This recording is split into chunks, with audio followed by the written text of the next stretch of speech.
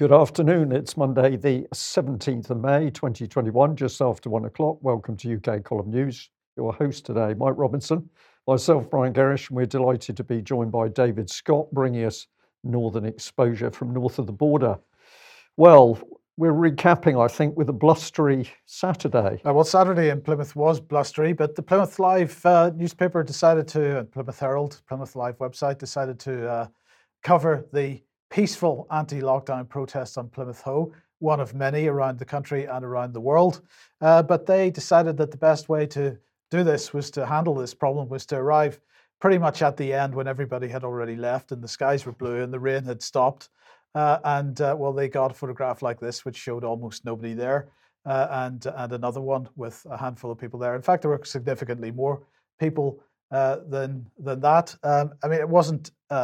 It wasn't thousands of people by any means, No, but it was enough. Absolutely was enough. Most people had gone to London, I think, but nonetheless, it was an excellent day and a fantastic group of people. We attended and had many interesting conversations. Yes, and I think we're also a big thank you to people who actually had travelled. Some people had travelled about 3 hours to come down to Plymouth in order to meet others and chat. That was very enjoyable. So thank you very much for doing that. So that was a great day. Now, the BBC, of course, the main event was in London, but the BBC had this to say about it. Yes, that's right. Absolutely nothing. But they did have stuff to say about thousands protesting in London over Israel-Gaza violence. So I thought this was really interesting, particularly because in London, people actually bothered to walk up to the door of the BBC, some of them carrying UK Column banners, and they were there in their thousands outside the BBC. So let's just have a quick listen to what they were saying.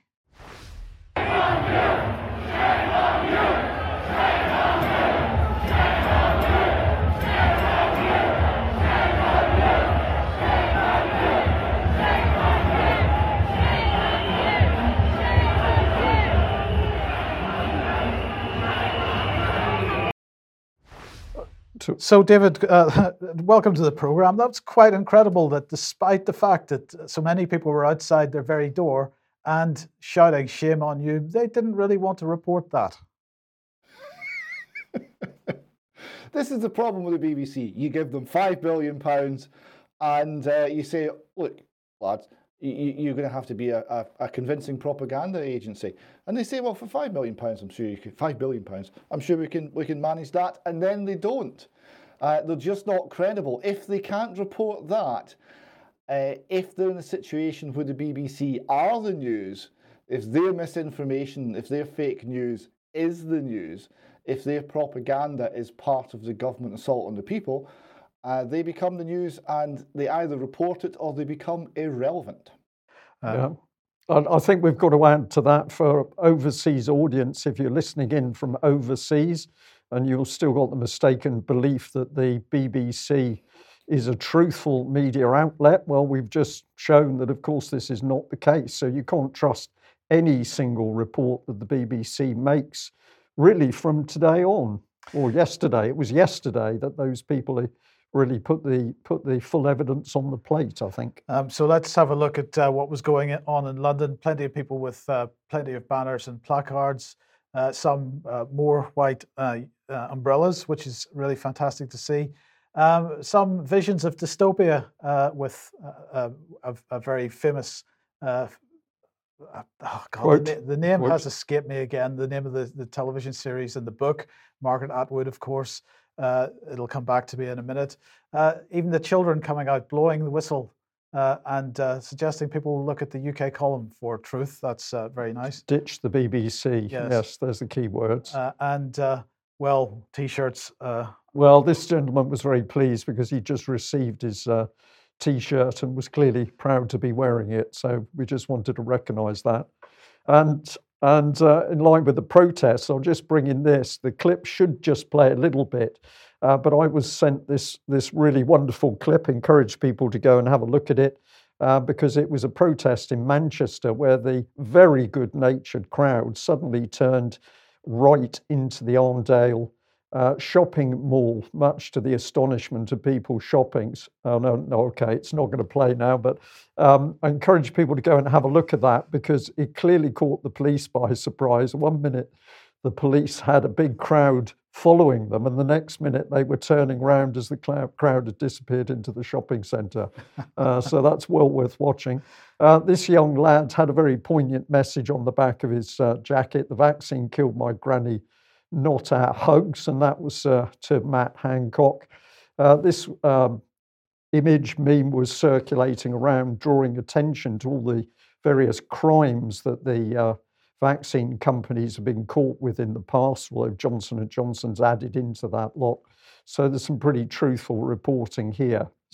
So you've got to go to social media to get the real facts of what's happening, Mike. Yes, and David, in Edinburgh, people were gathering as well, but not just in the UK, as we said, worldwide as well. And actually, Phoenix, Arizona, that's quite incredible. Yes, this was a viewer sent this in from Phoenix, Arizona, and there's a UK column sign in the sun of Phoenix. Yes. So I just wonder whether that was a little seed I sowed 10 years ago or so when I was actually in Tucson, which is close enough. Now, quite a number of people reporting that teachers are being given information suggesting that they've got to be very, very careful about extremist content relating to COVID-19. And we have one example of this here. This is from Education Scotland, David, just by coincidence. And it says how extremists are using COVID-19 to promote disinformation, misinformation, and conspiracy theories. So let's just look at some definitions. First of all, what do the terms disinformation, misinformation, and conspiracy theories mean? Well, disinformation, apparently, this describes fake or misleading stories created and shared deliberately, often by a writer who might have a financial or political motive. Misinformation, on the other hand, is exactly the same, except it's from somebody who didn't intend to mislead. Conspiracy theories offer a simplifying model for things that cannot be explained or easily understood. They typically involve an alternative explanation for an event or situation to those provided by governments and official international bodies, sometimes suggesting a group, individual, or organization is responsible for hiding information from the public. Does that mean the BBC itself is a conspiracy theory, Mike? It could be, or the MHRA. I mean, the MHRA seems to be pretty good at hiding information from the public at the moment. But anyway, let's move on. What are the radicalization risks related to the impact of COVID-19? Well, apparently, exposure to misleading and hateful content is a radicalization risk. Young people may have been exposed to fake stories or conspiracy theories about COVID-19, which attribute blame on minority groups. Engagement with extremist individuals is another risk. Young people may have become exposed to or engaged with extremist organizations or individuals, especially online. And the third risk identified here is increased vulnerability to radicalization, because COVID-19 may have increased vulnerability to radicalization as children and young people may feel isolated, anxious, frustrated, and angry.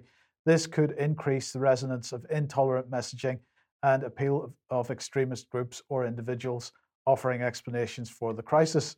And then it goes on to ask what have been the extremist themes during the pandemic.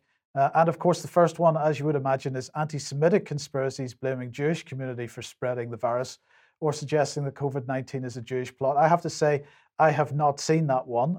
Perhaps people in the chat box could provide me with links, but I haven't seen it. David?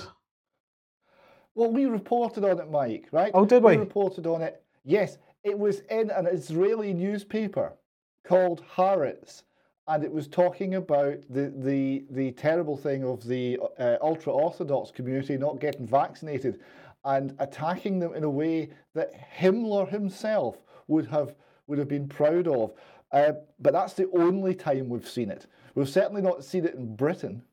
Okay, but it's not just a Jewish plot or anti-Semitist conspiracies. It's also claims that British Muslims have flouted social distancing rules to spread COVID-19. Narratives promoting anti-Chinese hatred, inspired narratives claiming that the pandemic is divine punishment for the West's sinful behaviors. Extreme right-wing conspiracies claiming that society is collapsing and that right-wing terrorism can accelerate its end through inciting social conflict. Yes, you're laughing, David. I mean, frankly, when you look at this list, I'm not clear that there's anybody being left out. So if bearing in mind the size of the population and the range of views here, I'm not clear who's left. No, but it's not just that. It's all garbage. Right? I mean, we've been reporting on this. We know this scene quite well. We know what's a legitimate viewpoint, and we know what's a bit kind of out there. None of this applies. They've made this up. Yes. Daesh. Yes. They've made that. What are they doing? This has been made up by someone who has apparently never been to Britain or Scotland. I mean, it's just fantasy land. But well, it is. But remember, this is being therefore pushed into children's heads. But anyway, what can I do to support the young people I work with? Well, you've got to go to the government's website, the Share Checklist. You've got to go to the BBC. You've got to go to the likes of the National Literacy Trust and the News Literacy Project. And there's a weakness there, Mike, isn't it? Because what if you go to the BBC and the BBC's just not reporting it? Well, that's fine. That means they're not pushing out conspiracy theories. If they're not reporting anything, then, David, briefly.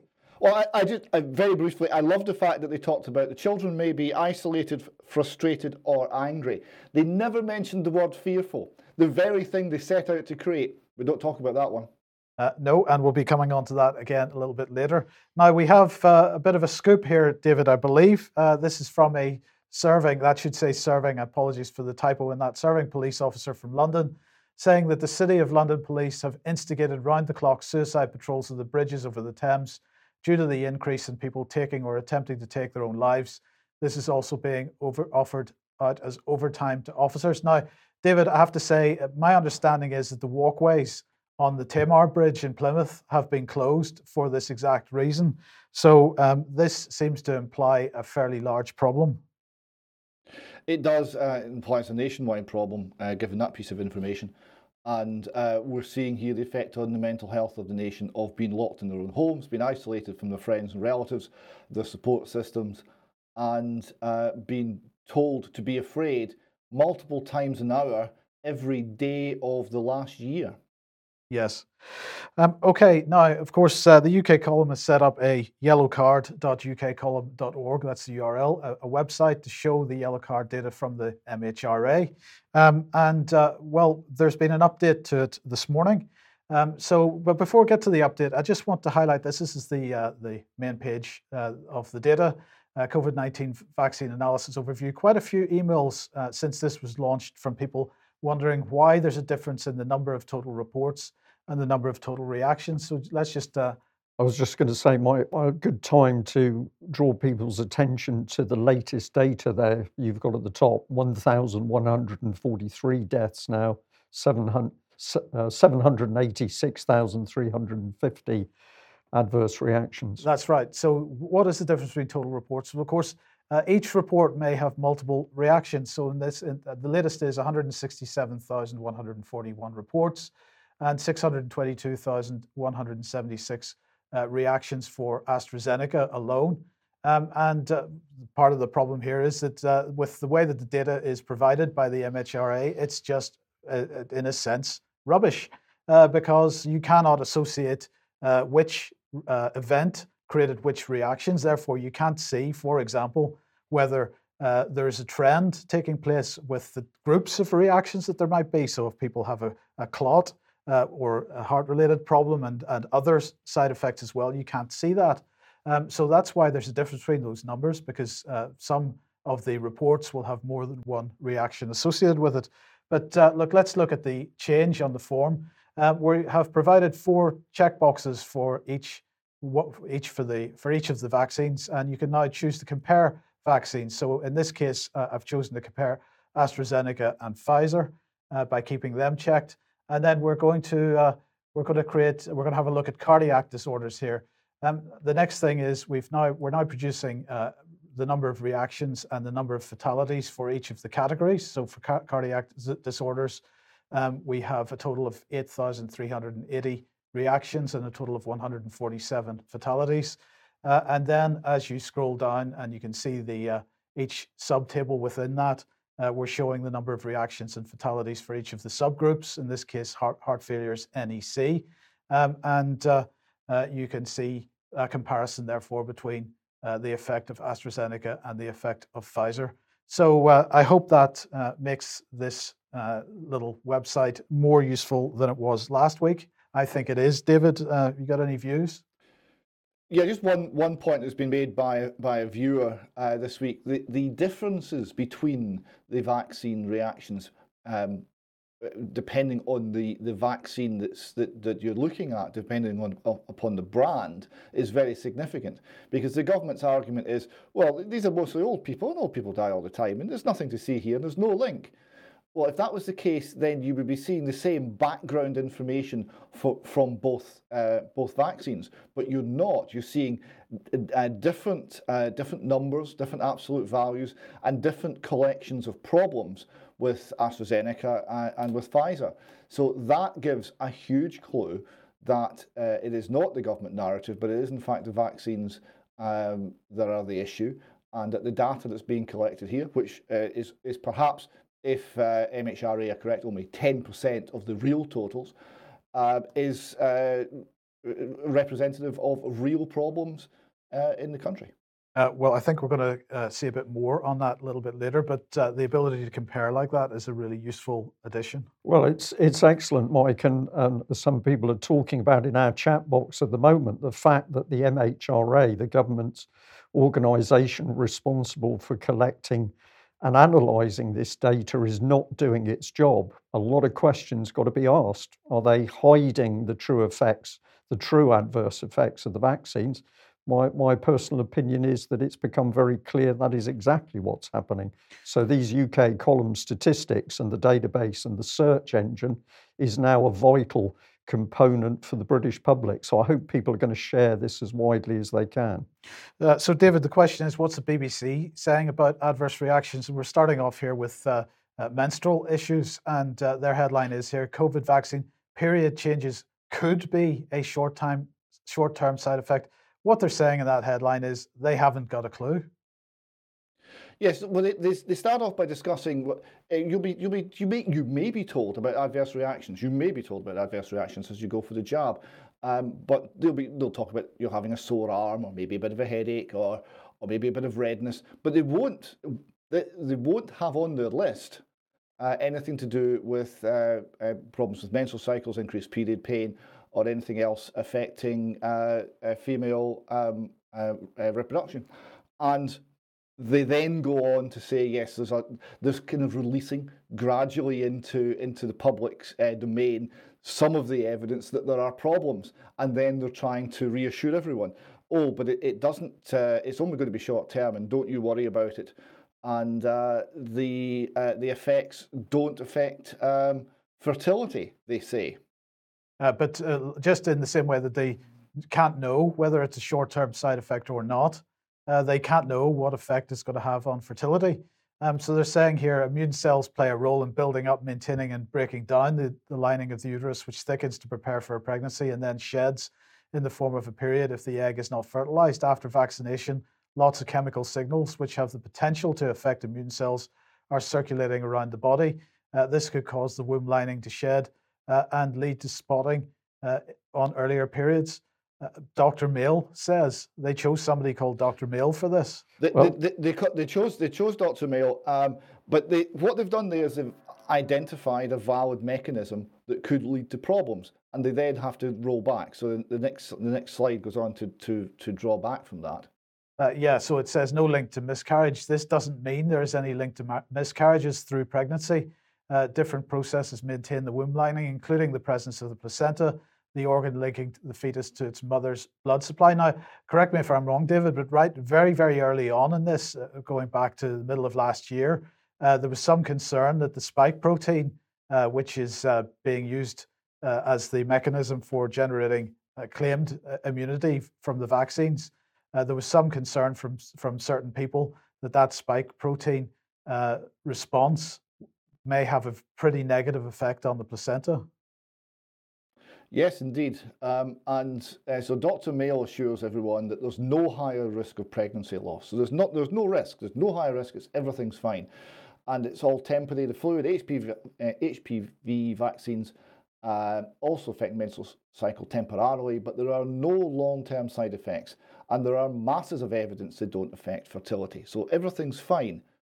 But then if we go to the Yellow Card website of the UK column, because you can't really find it on the government's version, you find that there are 106 total spontaneous abortions, and the reporting of that 3 fatalities. I'm not clear. Is that 3 fatalities in the mothers? Because they can't be referring to the children there. So I'm not absolutely sure, but I imagine that means that three women have been killed through this process. It certainly doesn't look like a reassuring evidence base to me. And David, something we have to say to the audience is that these irregularities in the data, this is not coming as a result of the UK column. This is a result of the data which is logged and held by the MHRA in the first place. And yes, it is often the case that you cannot tell exactly who has died. Is it the mother that's died? Is it the child that's died? And it appears to be that in quite a lot of the spontaneous abortions, the fact that a child has died is not logged as a death at all. I think that's correct. But David, I suppose we got to give a warning on this particular image, because it's not the most pleasant. But the text here says, "I got a vax because of my diabetes. Pfizer 1. Had a reaction after the first dose. When I got the second again, I got flu-like symptoms. Then 5 days later, I woke up and my foot was inflamed and one very swollen toe. They couldn't save it. Said the vaccine might have weakened my immune response, letting the infection go crazy. They also gave me an antibiotic, which reduced my kidney function by 30%, and told me after they didn't know if it would ever get better. That's why I was in for 2 weeks." So that's quite an unpleasant reaction. It is, and I mean, this is just one of the reports we're getting. We're getting all sorts of reports of these adverse reactions, large and small. Some of them extremely serious. Some of them survivable, not maybe life-changing, but extremely unpleasant. And it doesn't just, I mean, the Queen's relative treated for blood clots following second COVID jab is the headline in the Metro. Yes, this is interesting, because the people who are pushing this, the establishment that push this, usually buy their own narrative. So they will undertake, for the most part, the treatments and the processes that they advocate. And they are affected like everybody else. Just because you support the government policy, just because you buy the lies, doesn't mean the lies don't harm you. It doesn't mean the policy is not harmful. So yeah, we're seeing it affecting people from all strands of society. And the key point is here, as we want to remind everybody once again, the clinical trials are still in progress. Well, this is a little bit of information from the States, and this is a clinical trial on multiple candidates for RNA vaccine. And we see here the primary completion date is October this year, and the study completion date is April 2023. So there is no doubt that these vaccines are still under trial. They're still being tested. This one of the things that this study looks at is safety. That process is ongoing. And we are all being vaccinated, or most of us are, in the interim. Now, in the United States, well, first of all, we'll just mention the fact that this headline in Global Research uses the word experimental. Now, Brian's going to be talking about this in a minute. I don't think it's unfair to call these vaccines experimental, bearing in mind the clinical trials are still in progress. But the headline here is that the number of deaths in the United States is now 4,434. Yes, and the significance here is that exceeds, that's the number of deaths in the last 5 months since COVID vaccine rollout commenced. That exceeds the total number of vaccine deaths reported to the VAERS system since it was founded 21 years ago. So you have you have something which is absolutely unprecedented.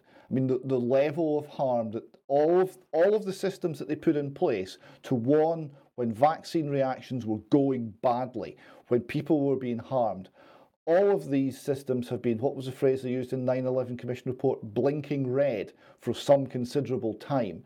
and nobody is taking any notice. It's all just being it's swept under the carpet. There's no link. No, wait a minute. This is an order of magnitude or more worse than we have ever seen.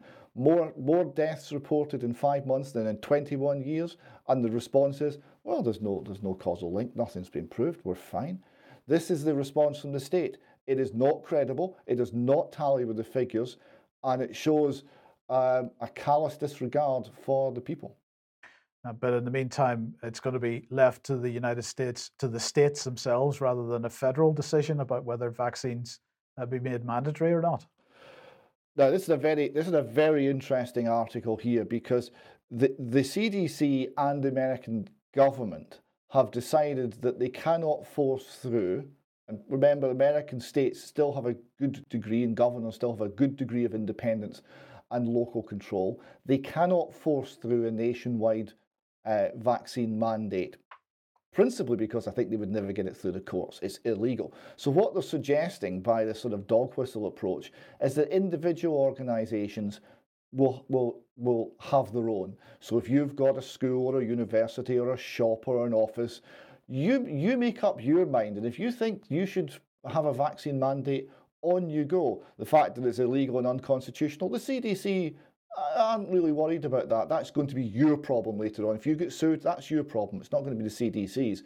But they are encouraging this creeping piecemeal approach to removing our liberty. They're not any longer trying to do it in a centralised approach in the state, because that's going badly. They're now trying to use the fear they've instilled in people throughout the country to get thousands and thousands of actors removing our liberty locally and a piece at a time. Yes. Yeah. Okay. But having said all that, this was what President Joe Biden was pushing out. The rule is simple: get vaccinated or wear a mask until you do. The choice is yours. That seems pretty definitive. Yes. I wonder what the constitutional position of that tweet is, or indeed what he really thinks he's doing, right? Because he's now issuing medical instructions for every member of the public in the United States of America. That would be totalitarian, wouldn't it? You would think so. But is he thinking properly? From all of the film clips I've seen, I don't think Mr. Biden is thinking properly for a variety of reasons. Been wearing his mask too long. Been wearing his mask too long. Let's move on to an organisation which surely must rank alongside the BBC in its sheer crassness, and that, of course, is Full Fact. Now, we've spoken about this organisation over several years now, but it puts itself forward for fighting bad information. It says, of course, that it's a team of independent fact checkers and campaigners who find, expose and counter the harm that bad information does. So bad information needs to go into that Scottish Government leaflet, because I don't think bad information was listed. But thank you to the people that picked up on this. What they found was Full Fact talking about the Nuremberg Code and COVID-19 vaccines. I encourage people to go and read it, because you can see how bad this is for yourself, but we thought we'd help people out a little bit. So we just pull out this bit.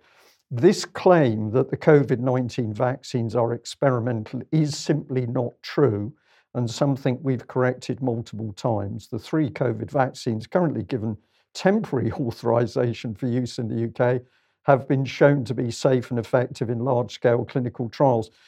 David, I'm just going to come back to you briefly, because you showed the American paper there clearly talking about these as experimental vaccines. There was a shortened trial period to bring them in. We know that the ongoing trial it's ongoing. So their experimental status must surely stand. And for Full Fact to try and counter the scientific opinion on this is simply, well, it's shocking. I think Full Fact should change the name to Full Semantics. They're trying to play with definitions. They're trying to say, well, experimental is not quite the right word. But the facts are, as you outlined them, that the safety studies are ongoing. It's in a stage 3 trial now. So if we're doing a drug trial, that would make it experimental, but maybe not. Maybe Full Fact don't like the word. They can't suggest another one that describes the situation.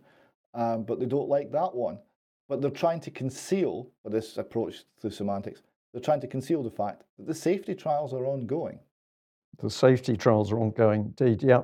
So we just bring this one in. I mean, this is going back to May 2020, but what I'm doing here is emphasizing the fact that everything around these vaccines was experimental. So the American Journal of Bioethics here, potential implications of testing an experimental mRNA-based vaccine during an emerging infectious disease pandemic.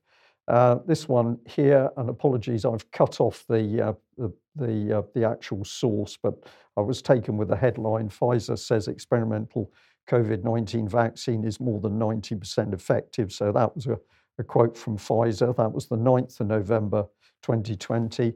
2nd December 2020 here, Reuters. And this article is about the EU criticising what it describes as a hasty UK approval of the COVID-19 vaccine. So you're vaccinating now millions of people with something that you've been hasty in concocting up your approval. Who's to blame? Well, this lady's got to stand in right at the front. The CEO of MHRA, should be MHRA, that's June Rain. And in that article, she's quoted as saying, our progress has been totally dependent on the availability of data in our rolling review of the vaccines and our rigorous assessment and independent advice we've received. So the key there is the rolling review, but we know that the MHRA is not conducting a rolling review of its own vaccine adverse effect or reaction data. So the vaccines must remain experimental because there's been no review of the data to actually correct that situation.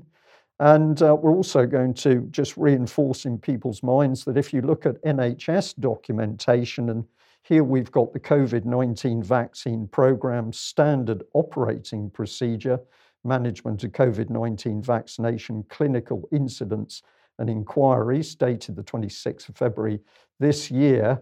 What it says straight off is up at the top. Let's just bring that up on the screen. COVID-19 vaccines are black triangle medicines. MHRA encourages the reporting of all suspected adverse reactions, side effects, to newer drugs and vaccines, which are denoted by the black triangle symbol. All suspected adverse reactions, even minor, should be reported via the MHRA yellow card scheme. Now, of course, Mike, we know for a fact that all suspected adverse reactions are not being reported because NHS staff and GPs are not doing that. It goes on to say an MHRA yellow card should be routine completed to report all acute clinical events where symptom onset is within 72 hours of immunisation or any other events that are potentially related to the administration of the vaccine. So none of this is happening. Some data is being collected, but the MHRA isn't assessing that data, so it's not conducting a rolling review of those experimental vaccines. So if we come back to the article here, the Nuremberg bit comes up where we've got a quote from a so-called expert. It says the Nuremberg Code is about the active experimentation on humans for the most part during some sort of clinical trial of some description. So when we talk about Pfizer or AstraZeneca vaccines, we're out of the auspices of the Nuremberg Code because this is a product that has been trialed with appropriate ethics in place and has been approved, and that is now in production and being used globally. So full fact here, deliberately twisting the facts in order to mislead the public. But the icing on the cake for them is down here. Informed consent is still required for those receiving the COVID-19 or any other vaccine. But Professor Emma Cave, Professor of Healthcare Law at Durham University, explained that the need for this does not come from the Nuremberg Code. Well, of course, the Nuremberg Code, they're trying to undermine by saying that the vaccines are not experimental, which is certainly not true. And here they're talking about informed consent. But what Full Fact knows is that the UK public cannot make an informed choice because they're not being told of the yellow card effects. And the latest I'm putting on the screen again, 786,315 vaccine adverse effects and 1,143 deaths, with no investigation whatsoever by the MHRA. So we just pop in this one because Full Fact is also trying to undermine the yellow card data itself. So what little data has been collected, Full Fact says that the MHRA states that just because an adverse incident occurs does not mean that it's caused by a vaccination. But of course, Full Fact doesn't tell the public that the MHRA is not investigating its own data to establish the actual number of real substantiated vaccine adverse effects. David, we've got to the stage in the UK column news where we're starting to smile as we report this, because what we're talking about is so outrageous that it should be obvious to every single member of the UK public if they were told. You mentioned their Full Fact or full semantics. They're talking about, they quoted an expert. The expert said that consent has nothing to do with the Nuremberg Code. I just looked it up because I thought, that's not how I remember it. The Nuremberg Code, item 1, sentence 1 reads, the voluntary consent of the human subject is absolutely essential. I think Full Fact need to try harder. Well, they might start by learning to read. That might help. Well, whether they can read or not, I don't know, but they clearly don't investigate, and then they produce articles which they claim to be factual, but are actually very misleading. They're very carefully crafted articles. This is what happens if you do a little bit of searching on Full Fact's website about yellow cards. It comes up with these two articles. There's no evidence that people are dying from the COVID-19 vaccine, apparently. And so that's the top one. And the bottom one there, COVID-19 vaccines haven't caused 460 deaths. That was as being reported back on the 9th of March. But there's been no investigation by MHRA or Full Fact. So this is a completely misleading statement. So I'm putting up on screen here that Full Fact is spinning the facts to suggest that yellow card data has been investigated, because quite clearly it hasn't. And I'm going to ask people to go and visit their site to look at the people producing this appalling and misleading reporting. Key is Will Moy, the chief executive, who we've had many words about in his relationship with the state. We've got this lady, Mavan Babakar, deputy chief executive and chief operating officer. Now, she worked with the team that went on to win Google's AI for Social Good Impact Challenge. And since Google is one of the funders, I think we can clearly say these people are not independent. Here's Mr. Andy Dudfield, head of automated fact checking. So maybe it's their algorithms that don't work, Mike. Could be. They don't actually check with a human being. The algorithms don't work. But he had a previous role at the BBC. Maybe that's why the BBC's fact checking doesn't work. I don't know. We've got Ross Hake, head of communications. Who was he working for? Behavioural Insights team, the very organisation which has made the British public frightened in order to get them to believe this dross. And Glenn Tarman here, head of policy and advocacy. Well, he's responsible for securing changes from those in government, parliaments, the media, internet companies and beyond that influence people's exposure to bad information. I suggest he starts doing a bit of work on his own organisation, Full Fact. But if you get down to the bottom, he's ex-Thomson Reuters. So can you trust any of these people? I'm not sure. No, you didn't have a picture of Ben there. That's unfortunate. Well, I know, it is a bit unfortunate. So we're just going to say that if you go and have a look at the funders, you'll find it includes Facebook and Google, which is not a good start. So we're just going to say, once again, Full Fact appears to equal faux fact. Yes, indeed. Well, David, that takes us to a little quote here from Aldous Huxley. Yes, so this is from a speech given in UC Berkeley 1962, where he was a professor at the time. The Ford professor for a chair sponsored by the Ford Foundation. And he was talking about the final revolution, the ultimate revolution. He writes, he said, there will be, in the next generation or so, a pharmacological method of making people love their servitude.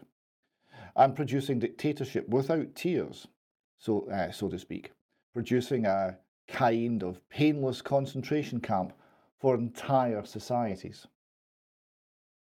And he continues, so that people will in fact have their liberties taken away from them, but they will rather enjoy it, because they will be distracted from any desire to rebel by propaganda or brainwashing enhanced by pharmacological methods. And this seems to be the final revolution. So there we have it. And we're living it.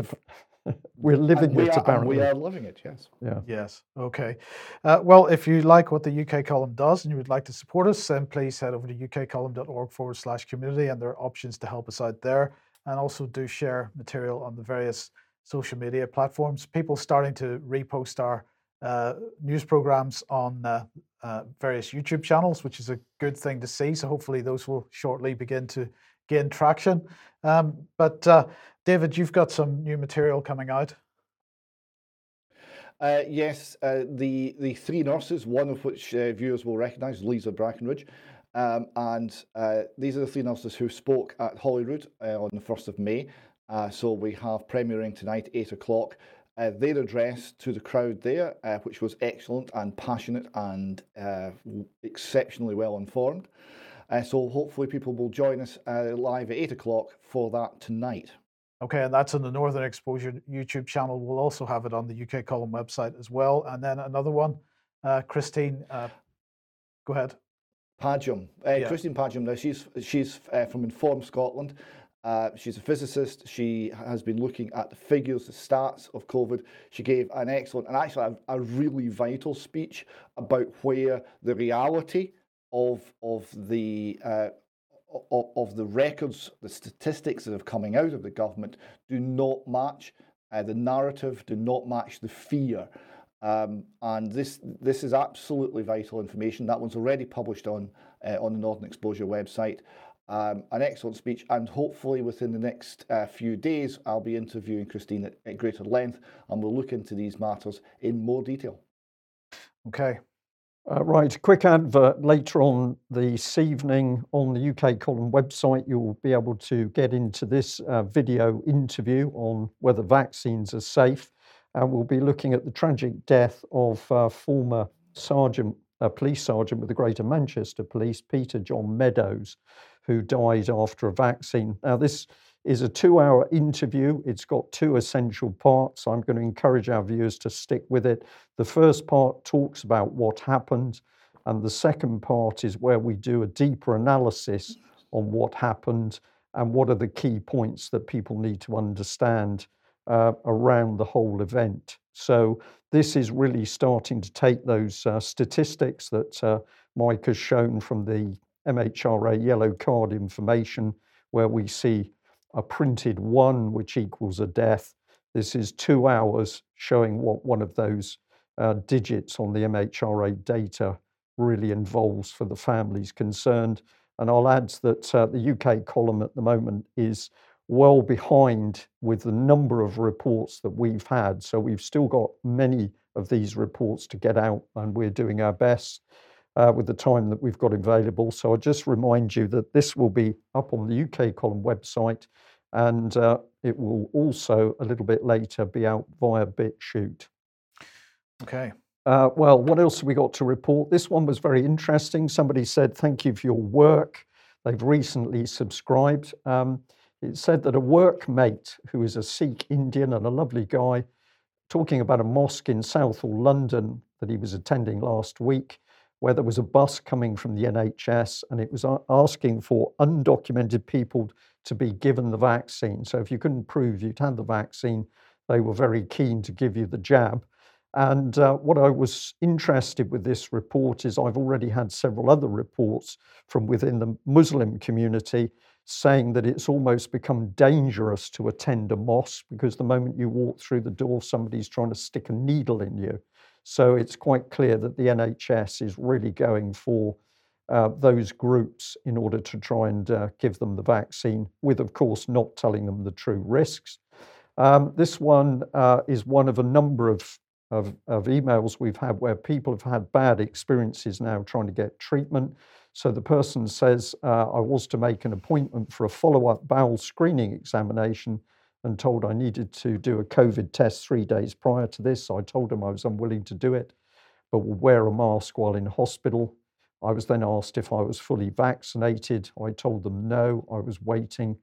I was told by the NHS appointment person that it was approved and that they themselves had received the jabs, and she insisted it was all approved. So essentially the NHS just trying to push people into the vaccinated system, and also people saying that they're being told by the NHS unless they comply with COVID tests, for example, or masks, they will not be receiving medical treatment.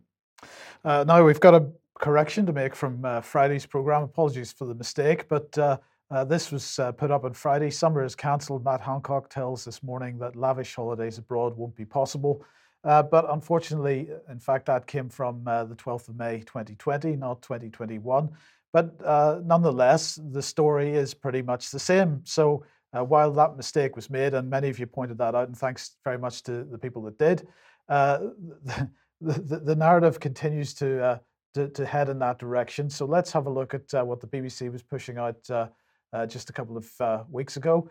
Summer holiday demand shifts to autumn amid travel uncertainty. Well, has the situation changed in the last couple of weeks? Well, not really. Uncertainty around summer holiday plans after 20,000 allowed to enter the UK from India, because of course the India variant is very much going to be the driver. It is already becoming the driver for maybe not moving out of lockdown quite so quickly. So from today, of course, we're supposed to be allowed to travel abroad, but the main summer season starts when the schools get off, which is going to be towards the end of July. So the question is, are we still going to be able to fly by then? Well, certainly one travel company has decided that it's too risky. So this is On the Beach. They have suspended sales of summer holidays amid travel uncertainty. Matt Hancock, though, saying, don't worry, you can go, or maybe not, but your NHS app is going to be able to prove your vaccine status from today. So that's all good stuff. So we do apologise for the mistake on Friday, but nonetheless, I think, David, that what we're likely to see over this summer period is pretty much what we saw last year as well. People being told they can go on holiday, and then while they're in some foreign country, suddenly the rules will change and there'll be a mad scramble to get back before new quarantine legislation comes in. And really, what this whole uncertainty around whether people are allowed to go on international holidays or not is designed basically to be to build a chilling effect on travel, because travel is something which is really frowned upon under the new, shall we say, Great Reset regime. Well, travel, as I say, Mike, broadens mind, and under the Great Reset, we don't want any of that, do we? I was also seeing one English actor who had been away abroad, having had to get tested in the UK before he went, and tested before he came back, and in both cases was charged several £100s. He did the maths and said, well, if I was an ordinary working man with a family of wife and 2 kids, and I did that trip, I would have to pay an extra £2,000 for COVID tests in order to get my summer holiday, completely unaffordable for the ordinary family. He was making that point, and it's just another example of the fact that we're not going to be allowed to travel. Travel is being clamped down upon beyond any level of reason, and there doesn't seem to be any rational end to it. No. And well, the headline today in the Eye, new freedoms come with a health warning. So again, we're pressing ahead, and at least the mainstream media is pressing ahead with this idea that some limited freedoms coming back are new freedoms because, they're new. But let's have a look at what they're saying here. Hugs and indoor socialising are back as lockdown easing takes effect. Boris Johnson happy to lift restrictions on daily life as planned, but urges heavy dose of caution amid fears that Indian variant of coronavirus is spreading across UK. Cinemas, pubs and restaurants welcome indoor customers and overnight stays permitted.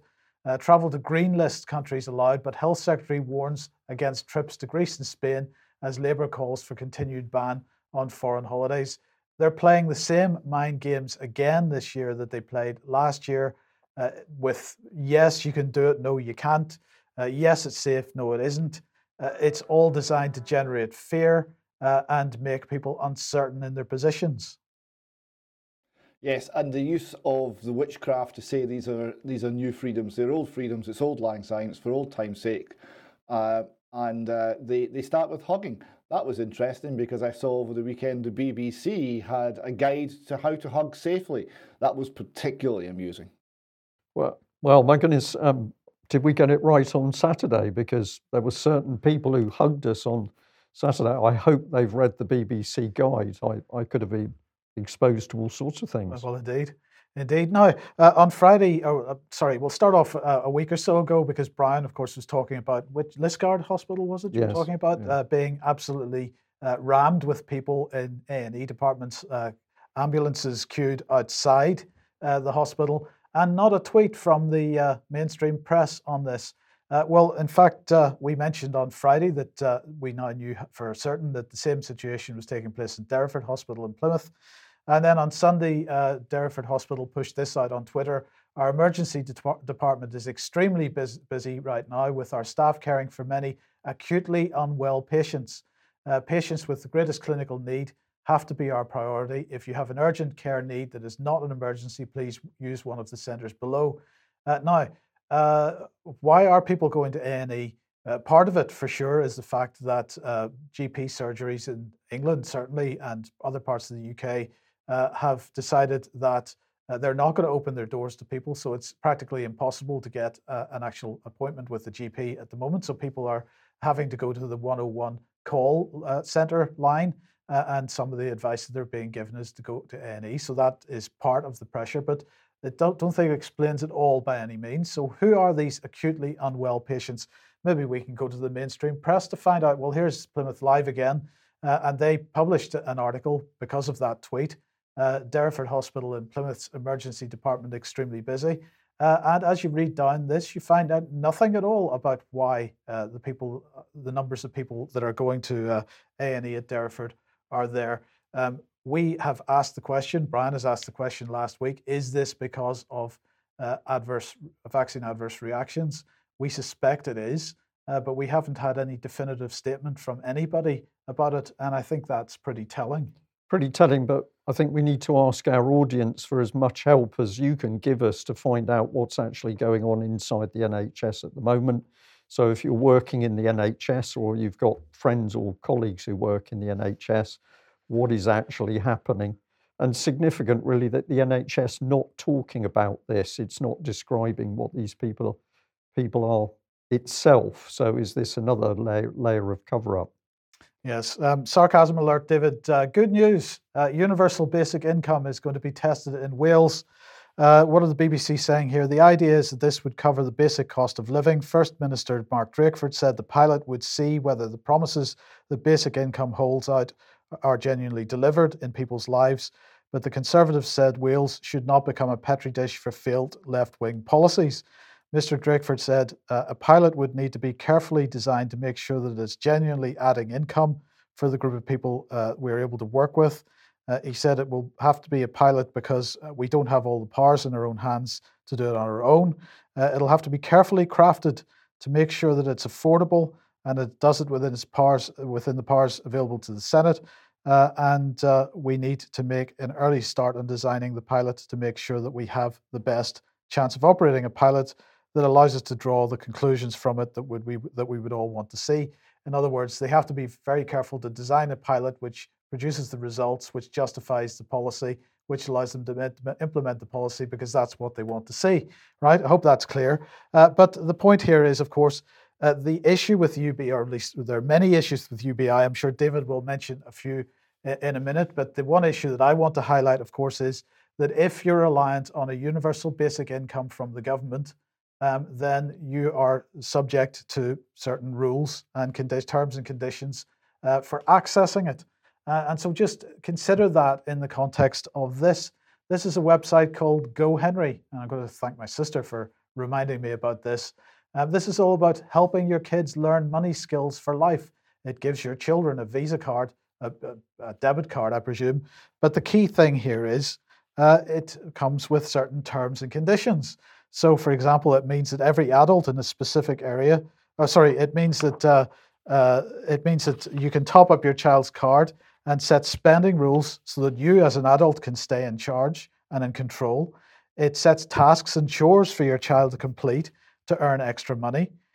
You decide where it can be used in shops, online, or at cash machines, you as the adult, the parent. Real-time notifications tell the adult or the parent when and where your child is spending. Instant block and unblock cards. Sorry, you can instantly block and unblock cards at any time in case the card gets lost or stolen. And of course, you can spend and withdraw money overseas for free, and that helps your children learn all about foreign currencies and exchange rates. But the key point here is that this is an embryonic social credit system. It is training our children to accept social credit in the sense that, for example, the adult, in this case, their parent, but they could be perceived as, let's make it the government, and instead of children, we've got adults. Government controls when the card is spending rules and all this kind of stuff. That government set tasks and chores to decide whether you get your universal basic income. The government decides when the card can be used in shops, online, or at cash machines. The government gets real-time notifications about when and where you are spending your money, and so on. When you actually put it in that context, it brings us to a very different place. I think, David, the main priority for us at the moment, or one of the main priorities, has got to be in helping our children to understand what's being done to them rather than using these types of schemes to indoctrinate them, because it's the next generation that is in real danger here. Yes, indeed. And affordability is one of the problems of this scheme, but it's not the overriding one. Freedom is the overriding one. These ideas I examined in an old UK column article called Masquerade, Paper Pound Notes on Parade, which I wrote back in January 2017. And essentially, that's still my position on it. The justification for this, the best justification for this given on BBC site and elsewhere, is the absolutely appalling marginal tax rate that faces people if they are in poverty. If you're in the bottom 10-15% of the income structure in the UK, and then you start to do a little bit better and you have benefits removed, the effective marginal tax rate 75%, which is an enormous disincentive to work, and that is of course obscene. So it's saying, well, we'll do something about that. So it's the errors in the existing welfare state system that justify this scheme. And then the analysis goes no further. Our analysis does, and I encourage people to look at that old article. Okay, thank you for that, David. Now, the Telegraph finally caught up 14 months later. Hey. And a headline, use of fear to control behavior in COVID crisis was totalitarian, admits scientists. Yes, they got there in the end, and indeed, not only have the Telegraph got there, but SPI-B themselves, the scientists involved, have eventually struggled and kind of brought themselves to say, well, this wasn't really a very good idea. Members of the Scientific Pandemic Influenza Group on Behaviour, SPI-B, expressed regret about the tactics in a new book about the role of psychology in the government's COVID-19 response. SPI-B warned in March last year that ministers needed to increase, quote, the perceived level of personal threat, end quote, from COVID-19 because, quote, a substantial number of people still do not feel sufficiently personally threatened.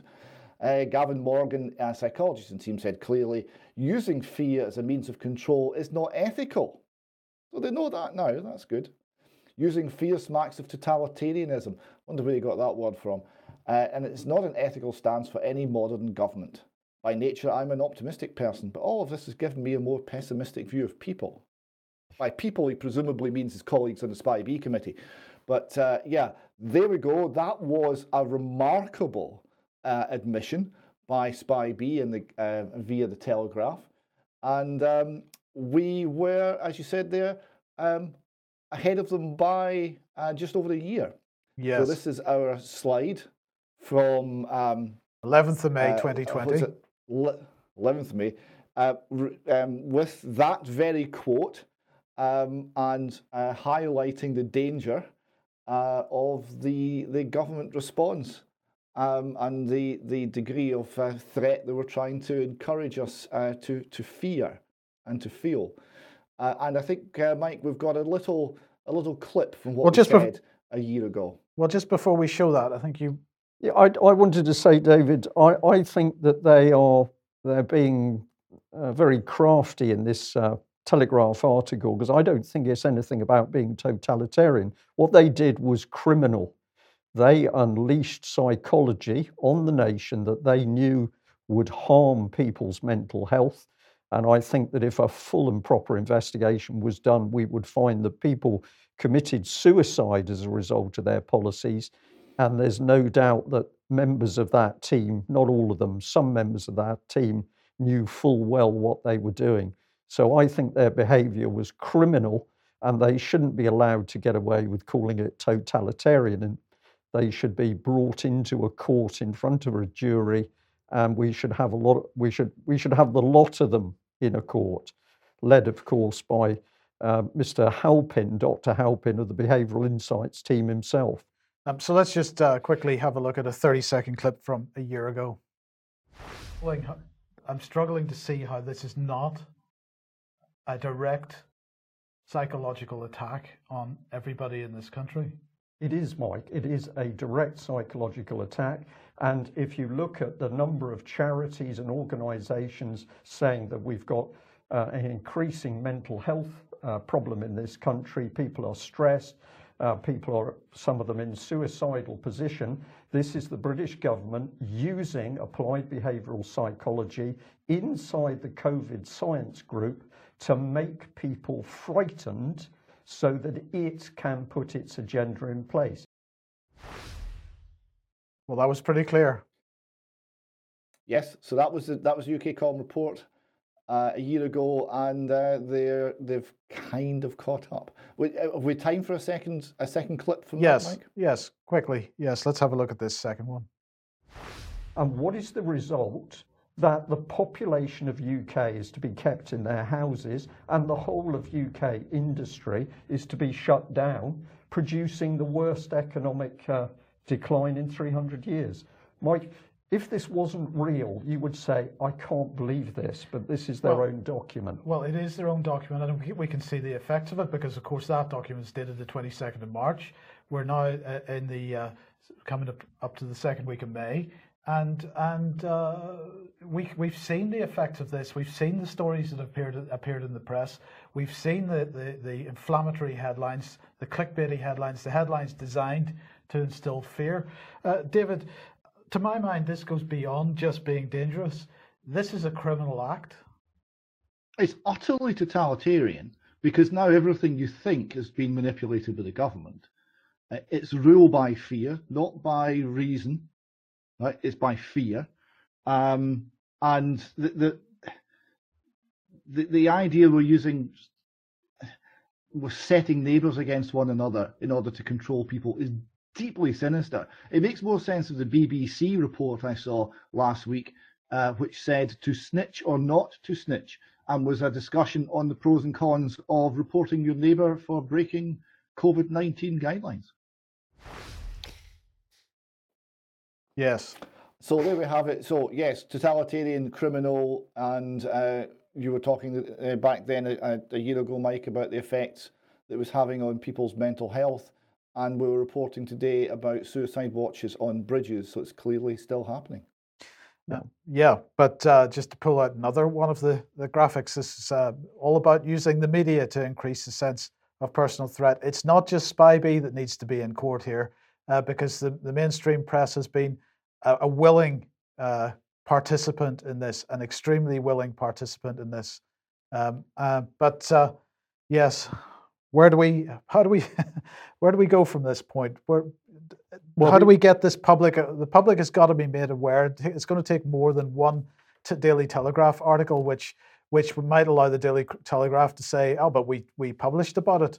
But it's going to require more than that to help people understand the scale of the psychological operation that's actually been run on them in the last 14 months. And the other thing, Mike, is that they've got to focus on the people who did it. It's not enough to say it was the SAGE team or the Behavioural Insights team. You've got to name the actual people responsible and start off with Halpin from the Behavioural Insights team.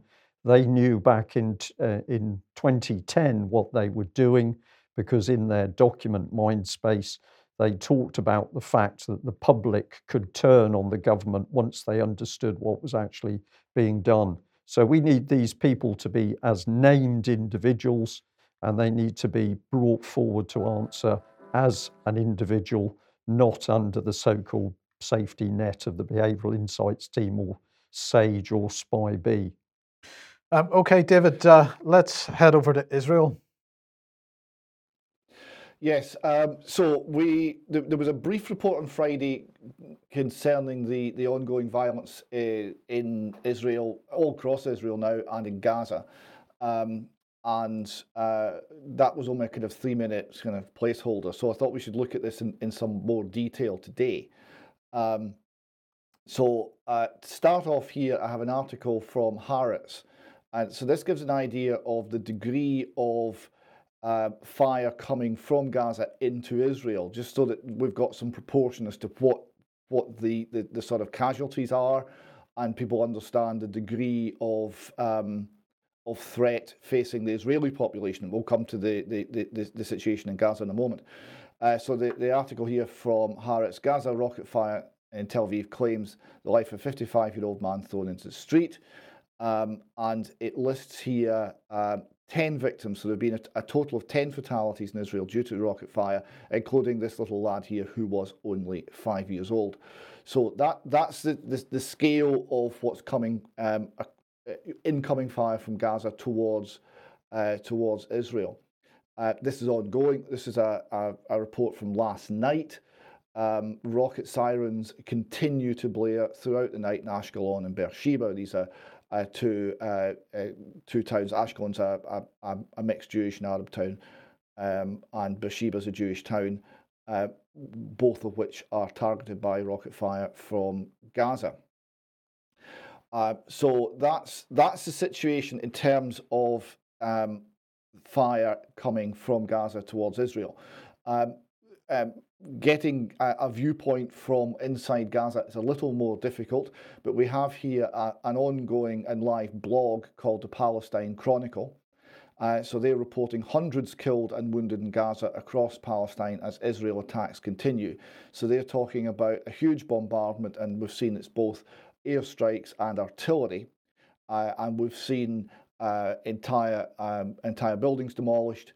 We've seen the building of which actually housed the Associated Press and Al Jazeera has been targeted and demolished. There was a warning given, so it was evacuated, but that building's gone too. So we've got very heavy bombardment of Gaza. I've got a short, I think this is maybe a video clip. It just gives us an idea of the scale of the destruction that's happening in Gaza.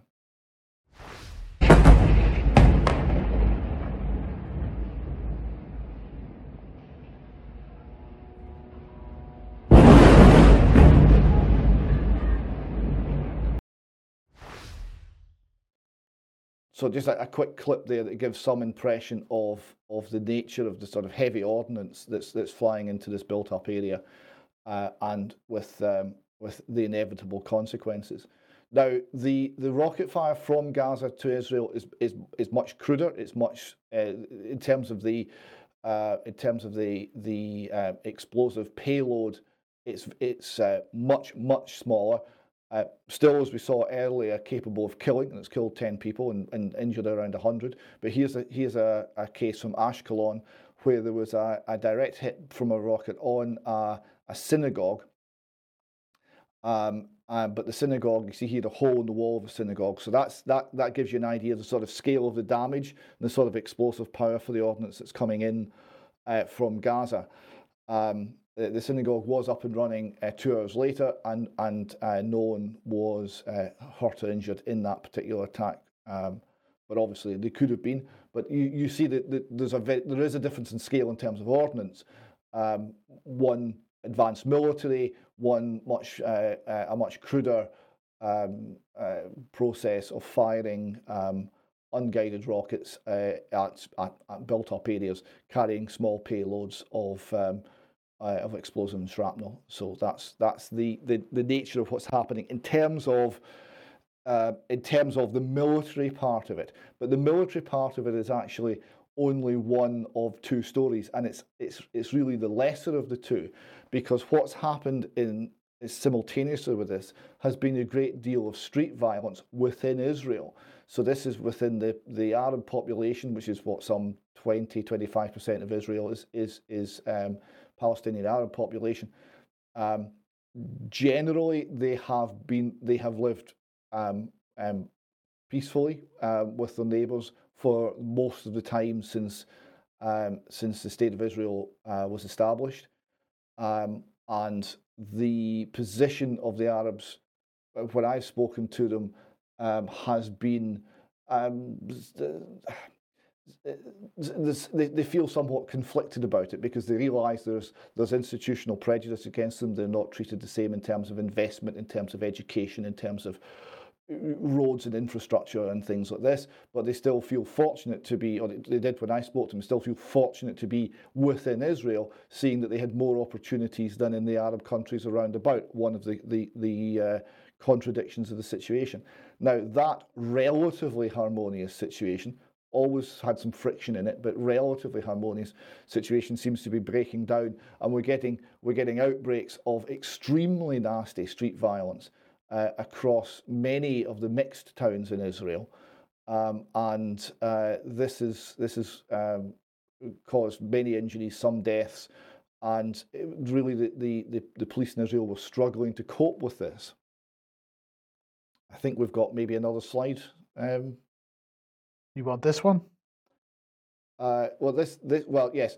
So here we see this is a car ramming attack in Jerusalem, where the attacker was shot by the police. He rammed the car into a police checkpoint to try and use the car as a weapon. So you see that. So you've got this. This is in East Jerusalem. So there's this kind of low-grade, unarmed terror type operation happening as well. There's a bit of threat from that. But the next slide shows the nature of the violence in Arab-Jewish mixed towns and cities, and this has happened throughout Israel. It's really caught the police by surprise. They've struggled to cope. The number of outbreaks of violence, and the scale of it has really caught the police off guard. There's talk of putting the army into the towns within Israel to keep the peace. That's how bad it is. This next one here from the Times of Israel is an Arab man who was pulled. He was on the way to the beach to get some exercise. He was pulled from his car by a Jewish mob and beaten very severely. He's very lucky to be alive, and to his great credit, he's calling for peace and noting that we're all human beings. We could do with a few more like him, I would say. And of course, the nature of this violence is it's extremist group within the Jewish community, an extremist group within the Arab community, and they're both active and aggressing against the people they view as being different. There was another situation of a hotel in the mixed town of Acre, which was wrecked by an Arab mob, which were going around and they were targeting all of the Jewish businesses and destroying them. And the exact mirror of that was visible with a Jewish mob in another town elsewhere in the country. So that's the nature of the destruction or the disintegration of many aspects of society within Israel. And that's actually of far greater consequence, I would suggest, than the continuation of the strategic violence from Hamas and the tactical violence from the IDF, which is something we've seen repeated year after year without any sign of any improvement. There was some feedback from people watching yourself and Patrick on Friday. Some felt that piece had been maybe been unfair and one-sided in favour of the Palestinian viewpoint here. To give some, and suggested, the viewers responding suggested some evidence to give a different viewpoint. I've picked one piece up here, and this is from a pastor who is from a Christian, but presumably a Christian Zionist church within Jerusalem. So his viewpoint is he's not Jewish, and he doesn't have a partisan or a sectarian view of this, but his viewpoint is very much pro-Israel in generally how he views the geopolitical situation. But he makes some important points, and I think it's worth listening to what he has to say, and then maybe having a quick discussion after about what was correct and what was maybe omitted from this analysis. Shalom, my name is Menno Kalisher. I serve as a pastor in Jerusalem Assembly House of Redemption. I work together with Friends of Israel Gospel Ministry. There are some news concerning Israel in the current events.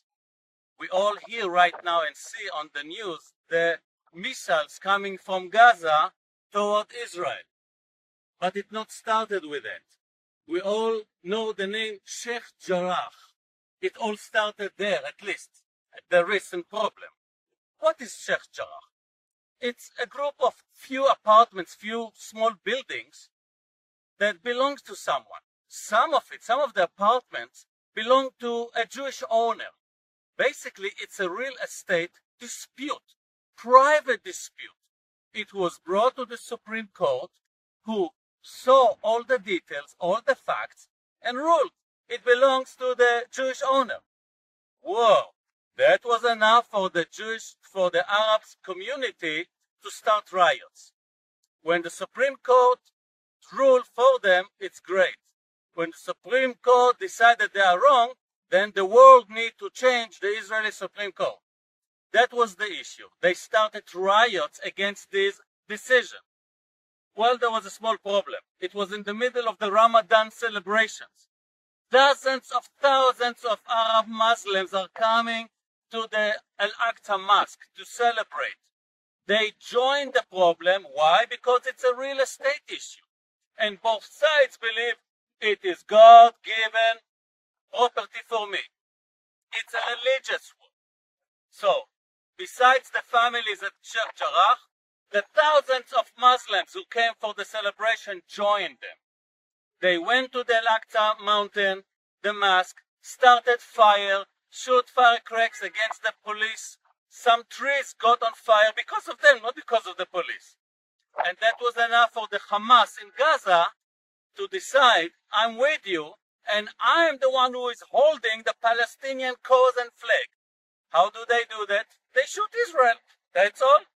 So they started to shoot Israel in order to show the Palestinians that they are the one who carry the Palestinian cause. Don't forget, about a month ago, there should have been an election on the Arab side, on the Gaza ban, to choose between Hamas and the PLO. The PLO, who rules, decided to cancel the elections. The Hamas wants to show its muscle. How do they do that? They shoot Israel. That's very common. That's very normal in their side. So the Hamas is doing so regardless of the price it will cause him. The idea is they hate Israel more than they love themselves. So they shoot Israel directly at Jerusalem. That was enough for Israel to start a war. It's not a joke. You wouldn't sit quiet if someone will shoot your capital city. So Israel started to shoot them back and started to attack all their strategical places where they hold missiles to shoot at us. The rest you see in the news. So, when will Israel stop? Well, that's a political situation. We hope it will end soon. But from Israel's point of view, we will continue until Hamas will raise up his hand, or at least to beg us to stop, in order to guarantee another few months or years quietly. That's all situation. So, Is that round will finish or solve the issue? Absolutely not. Remember, we are in a religious war. So how do you pray for us? Pray for our safety, truly. Pray for the peace of Jerusalem. Pray really for salvation. Pray for us to use every opportunity to share the gospel so people will be changed. That's what we ask. So this is a Christian but very pro Israel viewpoint. I would say, so hand it over to you, gentlemen. Points that he made that I thought were very insightful. It's about elections. It's about domestic politics within each community as much as it's about anything else, and it's about religious war. The background to this is real estate dispute, yes, but this is against a background of continued encroachment by Jewish money interests against Arab-owned property, which is seen as an assault by the Arab community. It's also against the land in question had been confiscated from the Jewish owner illegally by Jordan between 1948 and 1967 and returned to him, as far as I can tell, correctly and rightly returned to the original Jewish owner. But of course, the flip side of that is Arabs dispossessed in 1948 cannot get the same rights or recompense or their property restored. And therefore, the Supreme Court, the Israeli Supreme Court that pastor was referring to, is not an arbiter which is fair and reasonable in treating everyone equally. There's an inherent inequality and an inherent injustice in the entire system, which is one of the drivers for ongoing trouble. Just one of them. But to understand it, we've got different communities with long-standing enmities. We have elections within those communities. We have domestic politics within those communities, and we have a religious feeling which is extremely strong at times, and in certain parts extremely inflamed within those communities. That's driving the ongoing violence. His conclusion at the end is that what we need is people to be changed. I agree with that. Okay. I mean, I think, David, I think that it's very, very difficult for anybody outside of the country. Well, in fact, it's probably difficult for people inside the country as well to be honest about what's actually going on there. I mean, I think the kind of media coverage of what was going on in Northern Ireland for 30 years and the kind of narratives that were being played out outside the country and inside the country, and none of them actually was ever really accurate. So it's very, very difficult to get an accurate picture of exactly what's going on, because apart from anything else, it's based on, 60, 70, 80 years now of history, and people fighting at each other for that amount of time. The truth gets lost in that time. Yeah. What about a century in now? Yes. Community violence of this type has been going on for about 100 years, and truth is lost. It is difficult. I mean, I've got friends in Israel, but if I ask them for a report, I will get a report from the perspective of their community, which would not be any more likely to be insightful than the sort of thing we get from looking broadly at the press that's coming out of the area, because you're dealing with entrenched views, and you're dealing with a particular worldview, and those worldviews are quite incompatible, across the various communities in Israel. There is, as you know, I've been to Jerusalem a lot. Jerusalem's generally a very peaceful town because it's a religious town, but there's a tension in it all the time. And when you're in it, you don't actually notice this until you leave. You go down to Tel Aviv or Jaffa or somewhere on the coast, and all of a sudden you realise you've breathed out, you've relaxed, and there's a tension the whole time in Jerusalem. And I think it's because it's a powder keg. You've got flashpoints like Temple Mount, Al-Aqsa Mosque, and these are flashpoints that generate violence on a on a pretty regular basis. Mostly it's quite low grade, and it's almost formulaic, and it's contained, and it doesn't escalate, but it always has the potential to become something much, much worse. Yeah, David, thank you very much for taking us through that. I'm just going to say that what was interesting for UK Column was after the short report on Israel on last Friday, we got quite a number of emails, most of them from people calling themselves Christian. But I've got to say, several of those emails were very harsh in what they had to say, more or less, if you don't report the right things, we're not going to support you.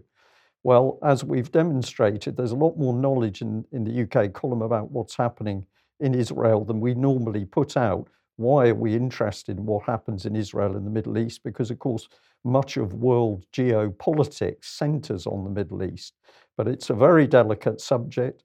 And I think I was slightly saddened that some people came back at us so hard for actually daring to speak about what's happening. I think we've demonstrated that we've got a little bit more knowledge than we normally put out.